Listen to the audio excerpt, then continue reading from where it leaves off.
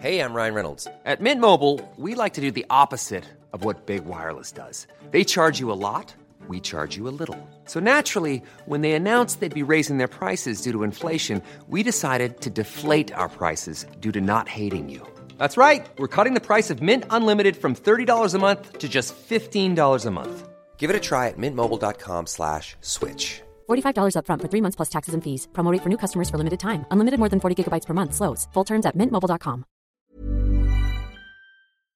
That's what I saw on fucking mushrooms. Sorry.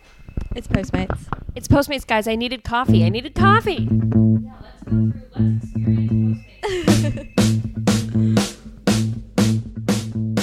Hello and welcome to the Feminists Don't Wear Pink podcast, based on the book Feminists Don't Wear Pink and Other Lies. I'm your host, Scarlett Curtis. I'm a writer, activist, proud feminist, and curator of our book and host of this podcast.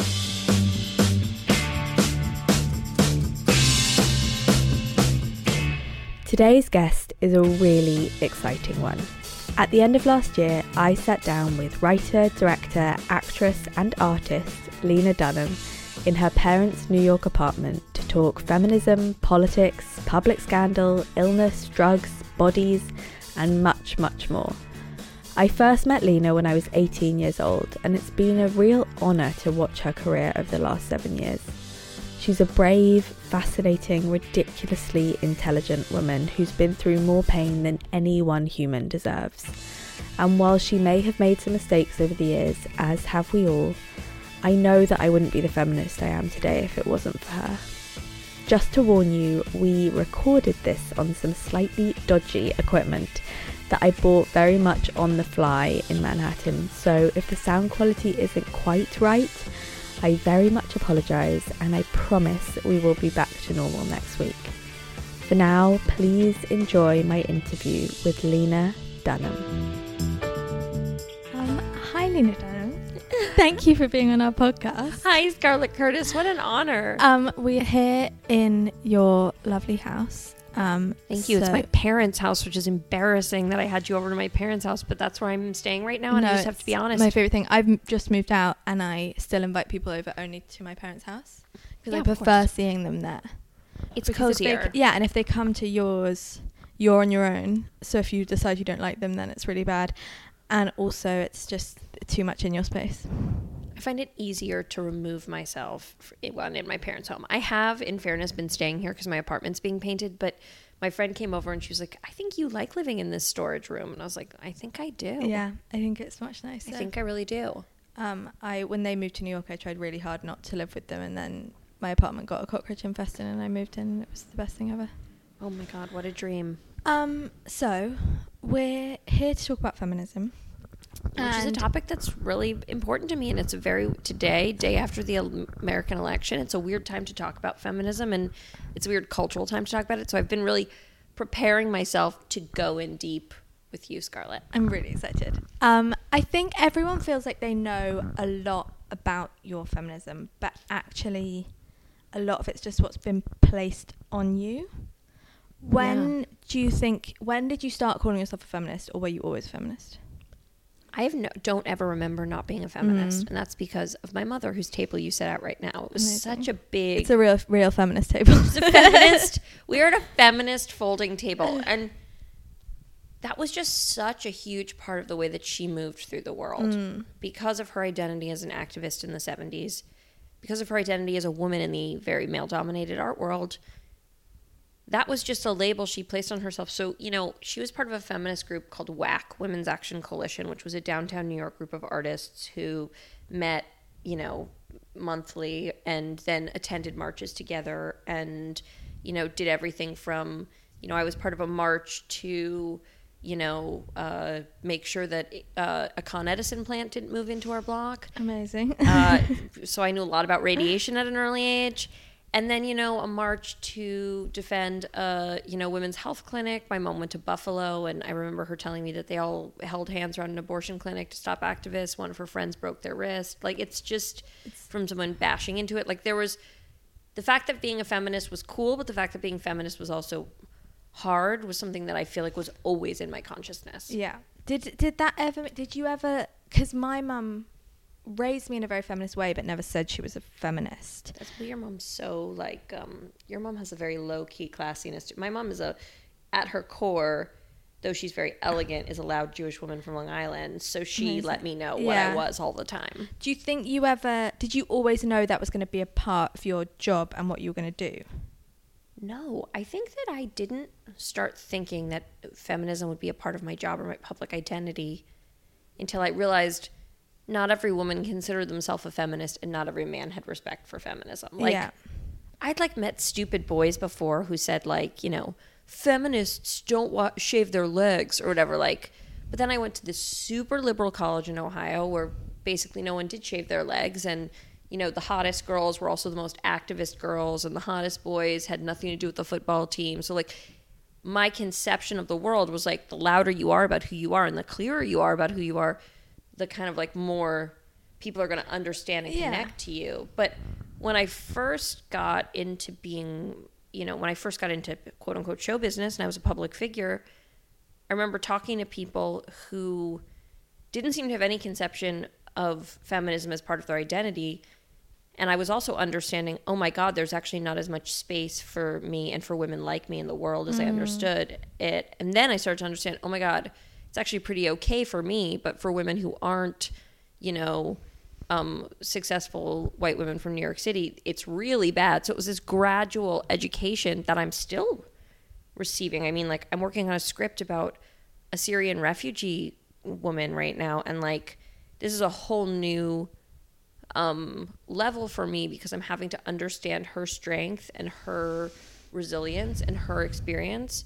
But I don't need to impose the title of feminist on her because that's not her identity, even though to me, her actions, protecting herself, saving a child, getting out of a country where there was no respect for her identity is a very feminist action. Yeah, completely. And I sometimes think that's where the messages of feminism have gone a bit wrong, because we don't equate those actions, which are inherently feminist, to the movement in some ways. Yeah, and it's also a weird time because you must feel this. You're a big feminist voice, and how old are you, Scarlett? 23. You're a baby. I'm a decade older than you almost. And the thing about what you're doing is you're very bravely talking about feminism with a lot of different people who are going to have different opinions, and you know that like feminists are tough, and you can get your ass handed to you when you don't necessarily even think you're saying anything controversial. And so like, it's a scary time also to debate, hey, what's the movement doing right? What's the movement doing wrong? But we have to. Yeah. Something that drives me crazy about the way people kind of reacted to girls was like, the people that made Breaking Bad, I don't think were ever asked in an interview about like the growing opioid crisis in America and what they had to say about drug control. And from the second you started making Tiny Furniture and Girls, you were kind of making these feminist statements. And then, as you were saying, they either like lined up well or lined up wrong, but it was all became so political. Did you ever expect that was going to happen before it happened?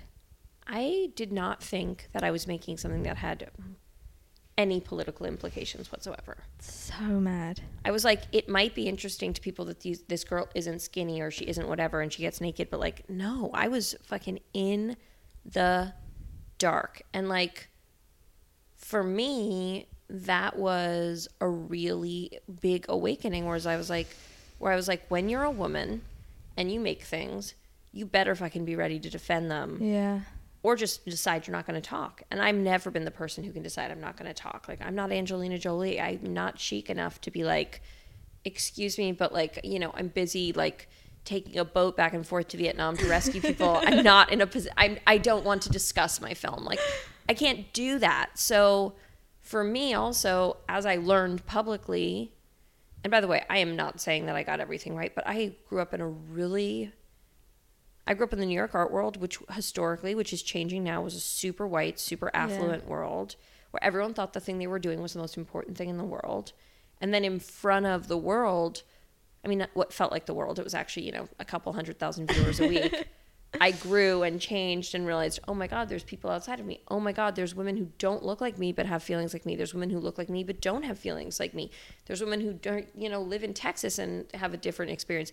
There's women who live in Mexico and Syria and, Nigeria. And like suddenly my brain was exploding open, but there wasn't room to there wasn't that much room to grow. And so I felt very I felt like a weird bonsai tree. Like I was like, I'm being kept at this little size. And a huge part of the last few years for me has been like, people say, oh my God, you broke up with your boyfriend. You broke up with your producing partner. You lost your uterus. You've been sick. Has this been the worst period of your life? And I'm like, no, it's been the best period of my life. Because when you have a bunch of tragedy, people give you fucking room to breathe and to change. Yeah. And you do change. I think something we talk about, I was really ill when I was younger, and I think when I met you, I remember being told, I remember reading your blog and someone saying, well, Scarlett's very sick. She does all these crafts and baking and has all these, and you've been such a role model to me in keeping an identity and staying connected when I don't feel like myself. But I think that's amazing, and I don't know if that's true, but I think something happens when your body is in pain where you do have to learn and grow and change so quickly, because you don't have what you've always relied on anymore. And what most people walk around in bodies that are fine, and then that's kind of the comfort. And I think your brain has to mold itself in a completely different way when your body lets you down. 100%. And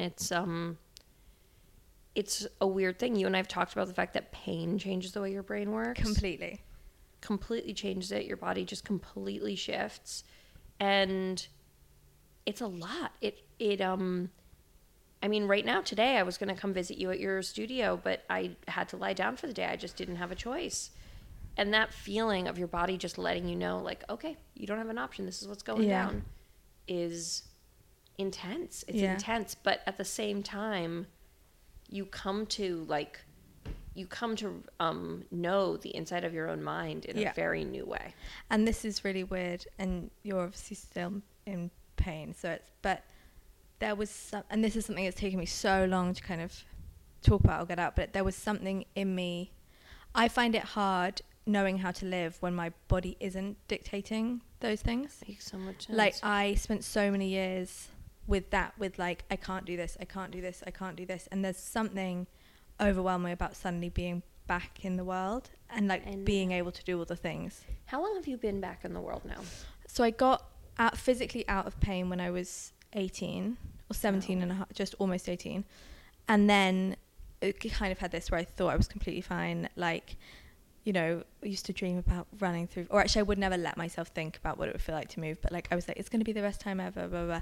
And then had a complete breakdown, and then couldn't leave the house again for 2 years. And then when I was 19, almost 20, I kind of started to come out of that. Wow. But it was almost the same amount of time getting over the mental. Not that it's going to be the same for you, but for me, I think because I was so young, it took me the same amount of time that I was in pain to get over what it was like to live in pain. Also, we're just starting as a culture to talk about trauma. And that's something... and women's pain, I think. Women's pain, trauma, it's something that has such a massive effect on who we are and what we do and what we can do. But it's hard. And I feel like I just keep going, it's hard, it's intense. But trauma is something that we used to attribute to male war veterans. Yeah. We didn't understand that or women who had been through things we couldn't imagine. But there's some women who are living with trauma because they've been through things we can't imagine. And that's okay. My mom said this thing to me when I was a kid. Her therapist had said it to her because I was like, I was saying something. I was like, I know that my problems don't matter because there's kids who have no food. And she said, problems are relative. That's like my catchphrase of life. I don't believe it helps at all. And I think you have to be sympathetic to everyone's pain and everyone's problems. And people used to say it to me. They used to kind of show me documentaries to try and make me feel better that I had a house and was obviously really privileged within what I was going through. And it never helped. I was just now I'm super sad that there are children starving, as well as super sad that I'm stuck in bed with this pain. Yeah. It was We've mad. doubled down. And now it's so great to me that now that you're out in the world, I'm going to turn the tables for a sec. Now that you're back out in the world, what is it that made you want to think about feminism as your... I think it was only connected to my pain. So I think I didn't realize that a lot of the way I was treated within my pain was because I was a woman. Because every appointment I went to was with my mum. And that was what happened every time. And we weren't believed again and again and again and again. And I was told I was crazy, and I was put on antidepressants and antipsychotics. And, you know, we'd go to these appointments where, like, I'd have all my blood taken out and then re-infused and, like, all this mad stuff. And then we'd get to the end and they'd be like, we think you need family therapy. And in the end, there was just a problem in my back. And I think realizing that it's all selfish almost, it helped me so much, like understanding feminism, and you were a huge part of this, and everything that I read at that time and watched at that time, realizing that what I was going through, I thought it was my fault, and realizing that it was part of this bigger system, that actually did make me feel connected and made me feel like my pain was in this framework of women across the world that were not being believed and were being treated badly. And I think also something that pain does is it does put everything in context a bit, and I can't really imagine like doing much else, at least now. I hope that when I'm like 50 I'll be like painting silly pictures and selling them for millions of pounds, you know, like, of course. It's like, but I think now it feels like it almost feels your like mission. It became your mission, and I think that's mission driven work, no matter what it is the most beautiful thing we can do and the most connected thing we can do. And, you know, the one time I took mushrooms in college, it was not my drug of choice. I remember saying to my boyfriend at the time, like, oh my God, I was like, I'm part of this line of women. They come before me and they'll come after me. Like, that's what I saw on fucking mushrooms. Sorry. It's Postmates. It's Postmates, guys. I needed coffee. Yeah, let's experience Postmates. So we've got the coffee now. Got the coffee and the paleo bread. Party. What way through, girls, did you start to get ill? I was always sick, but I didn't know. I just thought I was like a weak person. I was like, I'm just a person who can't do that many things. Yeah. I'm a person who can't go out in the sun. I'm a person who can't hang out. I'm just like a weak person.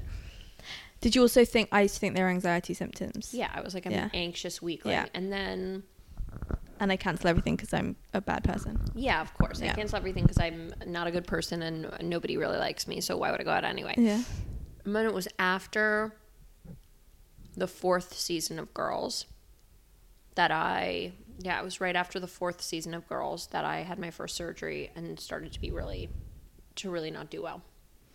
And how, because I don't know exact details, but you've written incredibly about it, and there's a lot in the book actually about kind of womanhood and your body, and we've got an amazing writer who is called Tasha, and she runs this thing called the Pants Project, and when she was 16 she found out she was born without a womb, and has kind of created this whole platform and person around what it means to her to be a woman without that.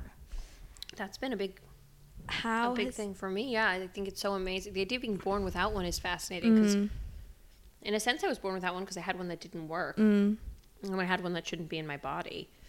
Do you think it was ever, because you are to so many people such a like feminist icon and a female icon, and going through that, did it ever feel misaligned, or do you think it helped you kind of understanding when I was going to so many healers and whatever and trying to figure out what was going on with me before I got a hysterectomy, and was like, okay, I'm going to face the fact that I have endometriosis, I have fibromyalgia as a result of my endometriosis, I have an inflammatory condition, I'm sick, done. Before that, it was really, it was like touch and go, and I was seeing all these healers, and somebody said to me, well, I think because of this guy, obviously it was a guy, it was like, because of your work, and you put complicated messages about women into the world, and your feminine organs are eating themselves. You're attacking yourself. And at the time I was like, oh my God, like it's too much of a coincidence that I make all this work about being a woman, and even though it's like 1 in 10 women have endometriosis, obviously, like... I was told that I was in pain because I was at a pressurizing school and I was too close to my parents, and I didn't want to go to university, and I didn't want to be at the pressurizing school, so my brain had invented pain. Yeah, like that's insane. Like I remember when I had OCD as a kid, I went to see a therapist and he was like, you're a precocious child, and so you were anxious about being special and you're subverting your anxiety. Like, that's not how it works. Never. And they'd never say that to a man either. No, they'd be like, enjoy your pressurizing school, bud. It's mad. How do you handle the criticism? Just in everything? Because I think you have got it in a different way than anyone I know has gotten it, or anyone in the public eye. I definitely have to say, I used to be like, we all get criticized. Now I'm like, no, I've gotten some special criticism, and some of it's been deserved and some of it hasn't, and some of the criticism I've gotten has been because I had earlier criticism. Like, it all feeds on itself. Yeah. I think that learning to handle criticism, I used to say, like, I don't read reviews and it doesn't matter to me. Obviously, that's not true. That's not how life works, and it's not true. And also, because you're not Angelina Jolie and because you don't separate yourself, you're always in it. That's what amazes me. I think so many people in your position would have just been like, I am never talking to the public ever again. I'm going to delete every social. I'm going to delete everything. I'm furious. I'm giving up. Yeah. I think that you're 100% right. And I do think I've always run a little bit, and I don't think this is a great habit, but I've always been a little bit fueled by people's, like, negativity and low expectations. So I'm like, okay, enjoy that. I'll do this. Right. Yeah. And then also, I think the only positive of being intensely criticized in your 20s and now 30s as a woman is that, like, I really have had to hold myself to a very high standard of, like, intellectual behavior. I don't hold myself to a very high standard of life behavior, but I'm a mess in that department. But I do hold myself to a high standard I do hold myself to a high standard in my work, and I try to get it right. But and I try to make meaningful statements. Do you not think you'd have done that if it wasn't for what happened? I do think that there would have been a part of me, and I'm always looking for the positive and everything because I hate regret. Like, my mom is a real regretter, so my entire life I've always been like, no regrets, no regrets. I'm exactly the same. That's so it. My mum regrets everything, and I've never regretted anything. My mom's always like, we should not have ordered this. Yeah. And I'm like, who cares? But, like, yeah. At the same time, I always agree with her. I just don't want to say it or think it. Oh, I think I've trained myself never to regret. And I also think if Me you're... too, because it's too hard, especially if you're really sick. If you're sick, I think it gets rid of it, because you're like, I could never have changed anything. Yeah. And so... And, like, I was talking to one of my best friends last night, and I said, I don't regret anything anymore. And he said, well, you can't. It's too stupid. It's the stupidest emotion in the world. It's a boring emotion. It doesn't do anything. A little regret trains you to be like, okay, I won't do that again. Like, that's how I feel about dumb things I've said in the public eye. Like, for example, last week there was some hubbub around me writing this script about the Syrian refugee, and I made a choice which I don't usually make, which is I shared one thing, which is that I'm donating what I earn to the refugee crisis in Syria. That's amazing. Thank you. I mean, that was what I was always planning to do, so I expressed that. But besides that, I wasn't like, hey, I'm in touch with the girl who had the experience and blah, blah, blah. And da-da. I didn't feel the need to defend myself. I was like, okay, I'm going to go write this thing. Yeah. And you guys can decide based on an actual script. And, like, totally find the, like, tweet that I did when I was 25 that was, like, ignorant about Muslim head coverings and totally throw that out there. And that's totally your prerogative. And I did do that, and I'm sorry. But hey, what's a better way to educate yourself than to immerse yourself in a refugee crisis that is far from your home and far from your life? Educate yourself and educate other dumb white people. Like, what could be a better that's my reaction to regret. It's like, I'm going to make something that explains to you guys a new reality. And that's how I feel generally. Like, even like getting out of a long relationship, I look back and I'm like, I could have not gone on that work trip and not been such a bitch about brunch and not do that, like, but I also couldn't have, because I did the best I could at the time. And again, one of my best friends who I was talking to last night, and his name is Bill Clegg, and he's my book agent, but he's also an amazing writer, and he's written a lot very publicly about his drug addiction. Beautiful writer. And, you know, he did a lot of things that when he was a drug addict that he would not do now as, like, an accountable man of dignity and grace. And he was saying to me about a relationship he had that was stupid. He goes, it was the best I could have done. And I feel that way. And the moments that I really work to change are because it wasn't the best I could have done. Yeah. I did not do my best. And like, besides that, we just have to live with it. And also like recognizing, like, I think a gift of being sick and a gift of being criticized publicly and a gift of being a feminist who feels like the burden of womanhood in an intense way is that I don't look around and see a ton of people who are living glossier or better lives than me. I don't look on Instagram and go like, oh my God, she's got a matching sweater with her son. I can't believe this. Like, and also like, you know, I'm on my own journey to becoming a mother in a very different way, which is actually the first thing in my life. My journey toward motherhood, which I'm like kind of beginning in a different way, is like, it's the first thing in my life that I've been like, oh, this is for me. Yeah. This is mine, because it's like, I can give of myself and give of myself, but when it's about becoming a mother, which to me is like one of the most sacred things you can do, it's also sacred to decide you don't want to be a mother, but I know that I do.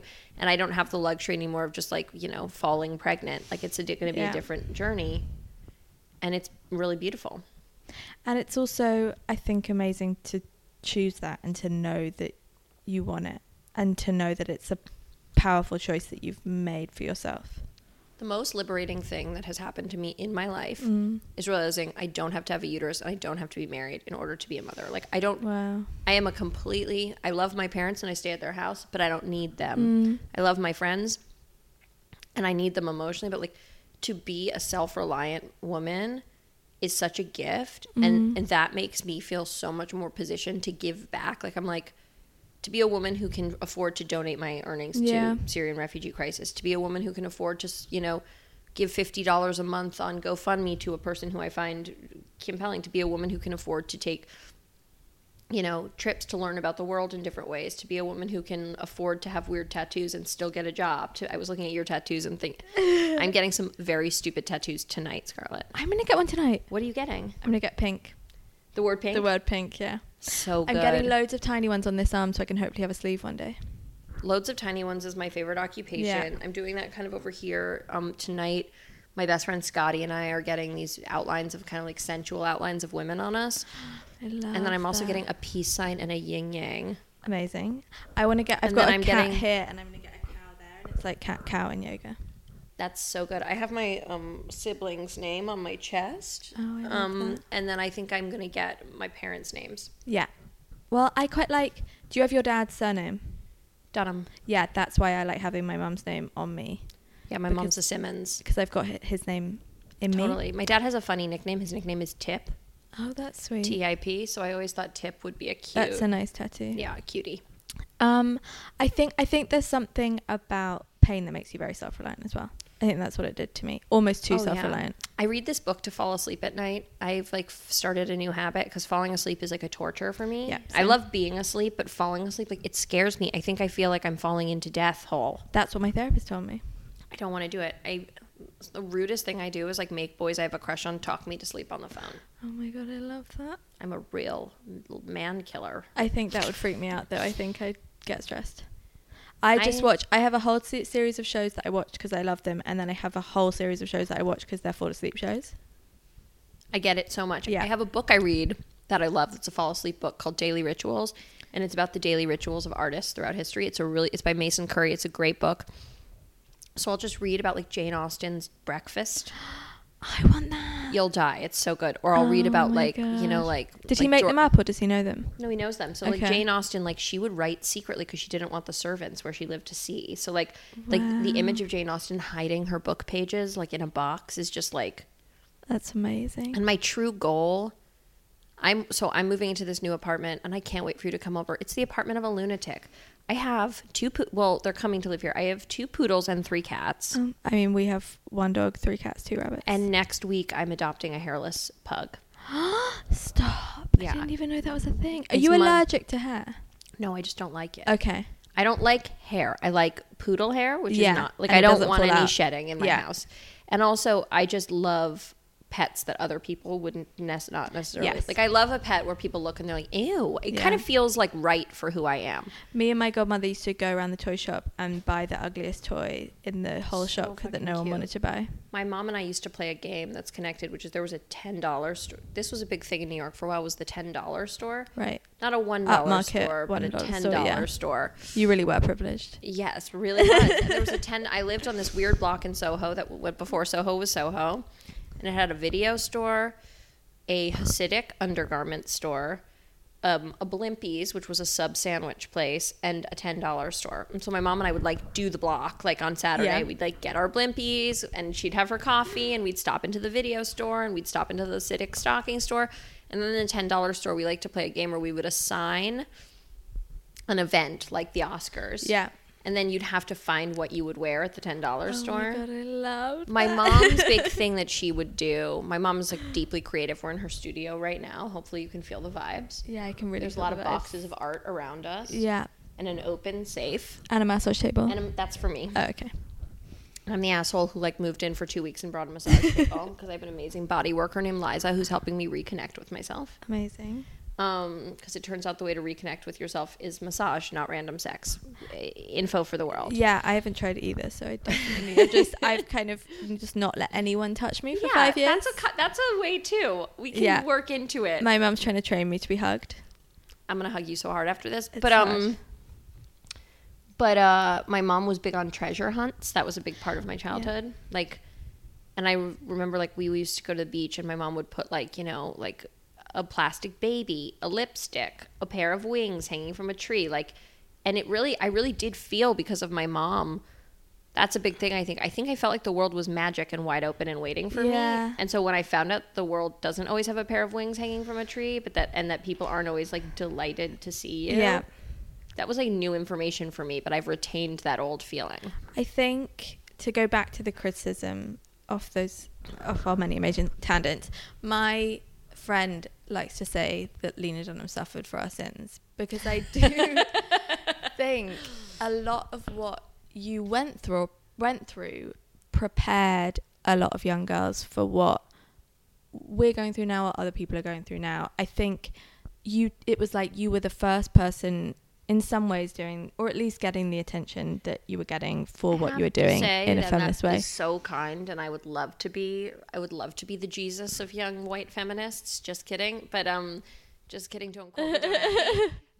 But I mean, it's just, it does feel sometimes like, I just think seeing the criticism you got made like me and I, you know, we run an activist thing and do lots of feminism. I think it made me and a lot of my friends and the people I work with understand what we were getting ourselves into and how to prepare ourselves for it. That's so sweet, and you are so pretty and nice. And I once read an article about Goop, about Gwyneth Paltrow's lifestyle website Goop, and I think it was Drew Barrymore who was like, she went through it for all of us. You know, she went through it first so that we could have our lifestyle sites, and we learned from. And I was like, I'm Goop. You're the Goop. I'm the Goop of the white feminist television. Goop. I'm the white feminist Goop, and if Goop's not the white feminist Goop, but it was just like I got that, and you know, it's very self-satisfied to go like I went first, but there are a lot of things that I did that then I feel like I saw happen to acclaim, and I'm okay with that. Like, I actually don't need an enormous amount of acclaim. Like, I just need the tiniest amount of acclaim to keep going. Like, the other day, a woman came up to me on this. 2 things happened last week. I was outside. I got my right ovary removed 3 weeks ago. It had lodged itself inside of my abdominal lining, and it was fused to my bowel and my kidney. And I was in all this pain, and it took 2 months. Like, I started having pain. I was shooting a Quentin Tarantino movie, and I was working all day, and then just like wrapped in a heating pad moaning at night. And then finally went to the hospital, and they kind of like were like, we don't know, here's some liquid, here's some pain medicine and an IV, we don't know. And it took 2 months for them. Finally I was like, my right ovary really You were like, hurts. I'm making a Quentin Tarantino movie, it has nothing to do with my inner feminism coming out. I am making such a masculine film. There must be something wrong. There must be something wrong. Don't worry, I'm literally on a Quentin Tarantino set. And then I said, can you just do like a you know, MRI, because my right ovary hurts. And they go, well, we actually can't see your right ovary. Are you sure you have one? And So they don't take that out with the hysterectomy? I don't know anything. No, I had both my ovaries, but my right ovary had lodged itself in my abdominal lining. So I was in crazy pain. And I was going to a lot of doctor's appointments afterwards because they had to check my sutures and make sure everything happened and blah, blah, blah, that I was healing. And I was with my mom. And then I got shingles, and then I got a burn, and I got a staph infection in my burn. Like, my body was just like, no more, no mas. We're not doing this. And I was outside of the Pan Quotidian on the Upper West Side with my... Best restaurant in New York. Amazing restaurant. Love that they show the calories. Even though I don't care about calories, I find it comforting. I'm with my mom, and this woman comes up to me, and she's like, I had a hysterectomy 6 weeks ago. We're Hyster sisters. And for the first time, my mom was like, I get why you share all this stuff on the internet. Because like a random 45-year-old woman who I asked her how old she was, who you don't know or who probably doesn't even watch your show, just came up and hugged you. And you guys got to share a moment about how fucking hard it is to have your uterus taken out when everyone's acting like it's laparoscopic surgery. And you're like, it changed my life. And then I was with my dad outside of CVS, the best store in New York. And a girl came up to me and she was like, I love camping. Those reviews are bullshit. And my dad started laughing so hard. And I was like, look what a beautiful world. That's exactly as much as I need to keep making. I don't need Emmys. I don't need applause. Yeah. I've never gone to the Emmys and had anyone like my dress. I've never gone to the Emmys and had anyone win. I've never won something and not had people criticize my outfit. I've never won something and not had people say my speech was dumb. I've never won something and had people say that I deserved it. And that's okay. I also don't think anyone feels anything from those things. I think they just pretend to. No. I loved the opportunity at the DGA Awards. I thanked my father, Steven Spielberg, and Ben Affleck. I'm not even sure why I thanked. I know why I thanked my dad. And my dad was in the audience. He was like, what the fuck is going on? When I just moved to New York, you very kindly invited me to the set of Girls. And I have kind of grown up on film sets and going to film sets. And I still to this day talk about visiting your set because every set I'd ever been to was very masculine and very scary. And I always felt terrified and I always felt scared about being there. And everyone was kind of moving around and being quite stressful. And your set was just like this zen, efficient, calm, beautiful place of women. Nice. How was that a real conscious choice, and have you been able to take that through with you and everything else you've done? Here's the thing is I started making TV after having only ever been on sets I ran in my own house. So it's like I didn't have the experience lots. I didn't come up. I mean, I love that you guys just watched me wipe coffee off my face with Jemima's Union Jack t-shirt. Yeah, she's wearing a Union Jack t-shirt. It's very Jemima left it and then she was like, I don't think this works on me because I'm English. You should wear it. Okay. Hoops and a Union Jack shirt it is. But, you know, I'd never been on anyone else's set, so I ran it how I wanted to run it. I was I was kind of like, can you gentlemen step back and be quiet? Can you ladies step forward and tell me what's up? And, I mean, I always think about that Kathleen Hanna thing, Girls to the Front, where she's like, you know, she's doing a show, and she's like, can the guys step back? Can the girls please come to the front? Like, our set, and Jenny was a big part of that too, and I'm sure she'll run her sets this way. Like, my set was very girls to the front. And that was a really important... What do you think I Love Camping too? What did you want to express with that show that you didn't feel you'd been able to do already? I think for me, camping was a lot about... I wrote camping with Jenny as I was getting a hysterectomy and ending a long-term relationship. So the questions that were on my mind were like, how are you a person in the world when you have a body and this family you've created that you don't necessarily feel a part of? It was very much about like the emotional violence that we inflict on each other unintentionally in the name of like being healthy, productive people. And as adult women, Girls is so much about people who don't know who they are. And camping is about people who are supposed to know who they are, but are still flailing. And for me, like, I reached this place in my life where I was like, I have a successful career. I have a beautiful partner who's you know, great at his job and happy in his life. I have a home. I have friends. And I feel insane all day, every day. Yeah. And the thing that's been so big for me is that I let a lot of that go. Tough things happened in my life. Tough things happened in my career. You know, for various reasons, and none of them being his fault. I like had split up this emotional partnership, this long-term partnership. And like, that's all really painful stuff. But like, I feel so much less crazy than I used to because I'm living in a way that's like honest. And I think if I could like tell women anything right now, it's like, you aren't made real because you've like achieved the milestones that you think you're supposed to, like partner, work, potential baby, fertility, whatever. Like, that doesn't make you a person. And living an intentional life in which you actually ask yourself, what are my values? The ones that I haven't. Because even feminists, lifelong feminists, are internalizing other people's values. Yeah. A big thing for me after I got a hysterectomy was, do I actually want kids? And I came to the conclusion, yes, I do. But there was 8 months in there where I was like, I don't fucking know. Yeah. I have no idea because I've heard so many different opinions. I may want to live with a cat on my chest for the rest of my life. And I do want to live with a cat on my chest for the rest of my life. Also a baby. But on also your a vagina. baby on my vagina. Yep. And so, no, I have the interesting experience, which is I'll never have a baby touch my vagina. I'll just have a baby. Yeah, but you can lie it on your vagina. The cat can lie on your chest and the baby can lie on your vagina. I think that's going to get me in trouble on the internet. So I think I'll lie the cat on my vagina. Yeah, and the baby on your chest. And the baby on my chest. Put the baby in a chair and the cat in a different chair. I just love you, Scarlett. I love you. I've loved you since the moment I met you. Since before I met you, really. And I'll love you till I die. You've changed my whole life and I love you a lot. Thank you for being here. I'm going to continue to eat my delicious roll. Yeah, and your crazy coffee. And my crazy coffee that I chugged. Good day, kids. Bye.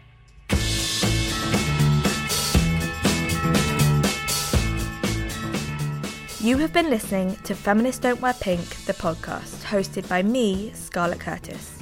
The book is available everywhere books are sold, and 10% of every copy goes to the UN charity Girl Up. It's also available as an ebook and audiobook, read partially by me, if you prefer to listen. If you liked this podcast, please remember to rate, review, and subscribe. It really helps the podcast, and it helps us reach people who might not think they're feminists. We'll be back next week with another amazing guest. Thank you for listening. Thank you for being a feminist. Have a great day.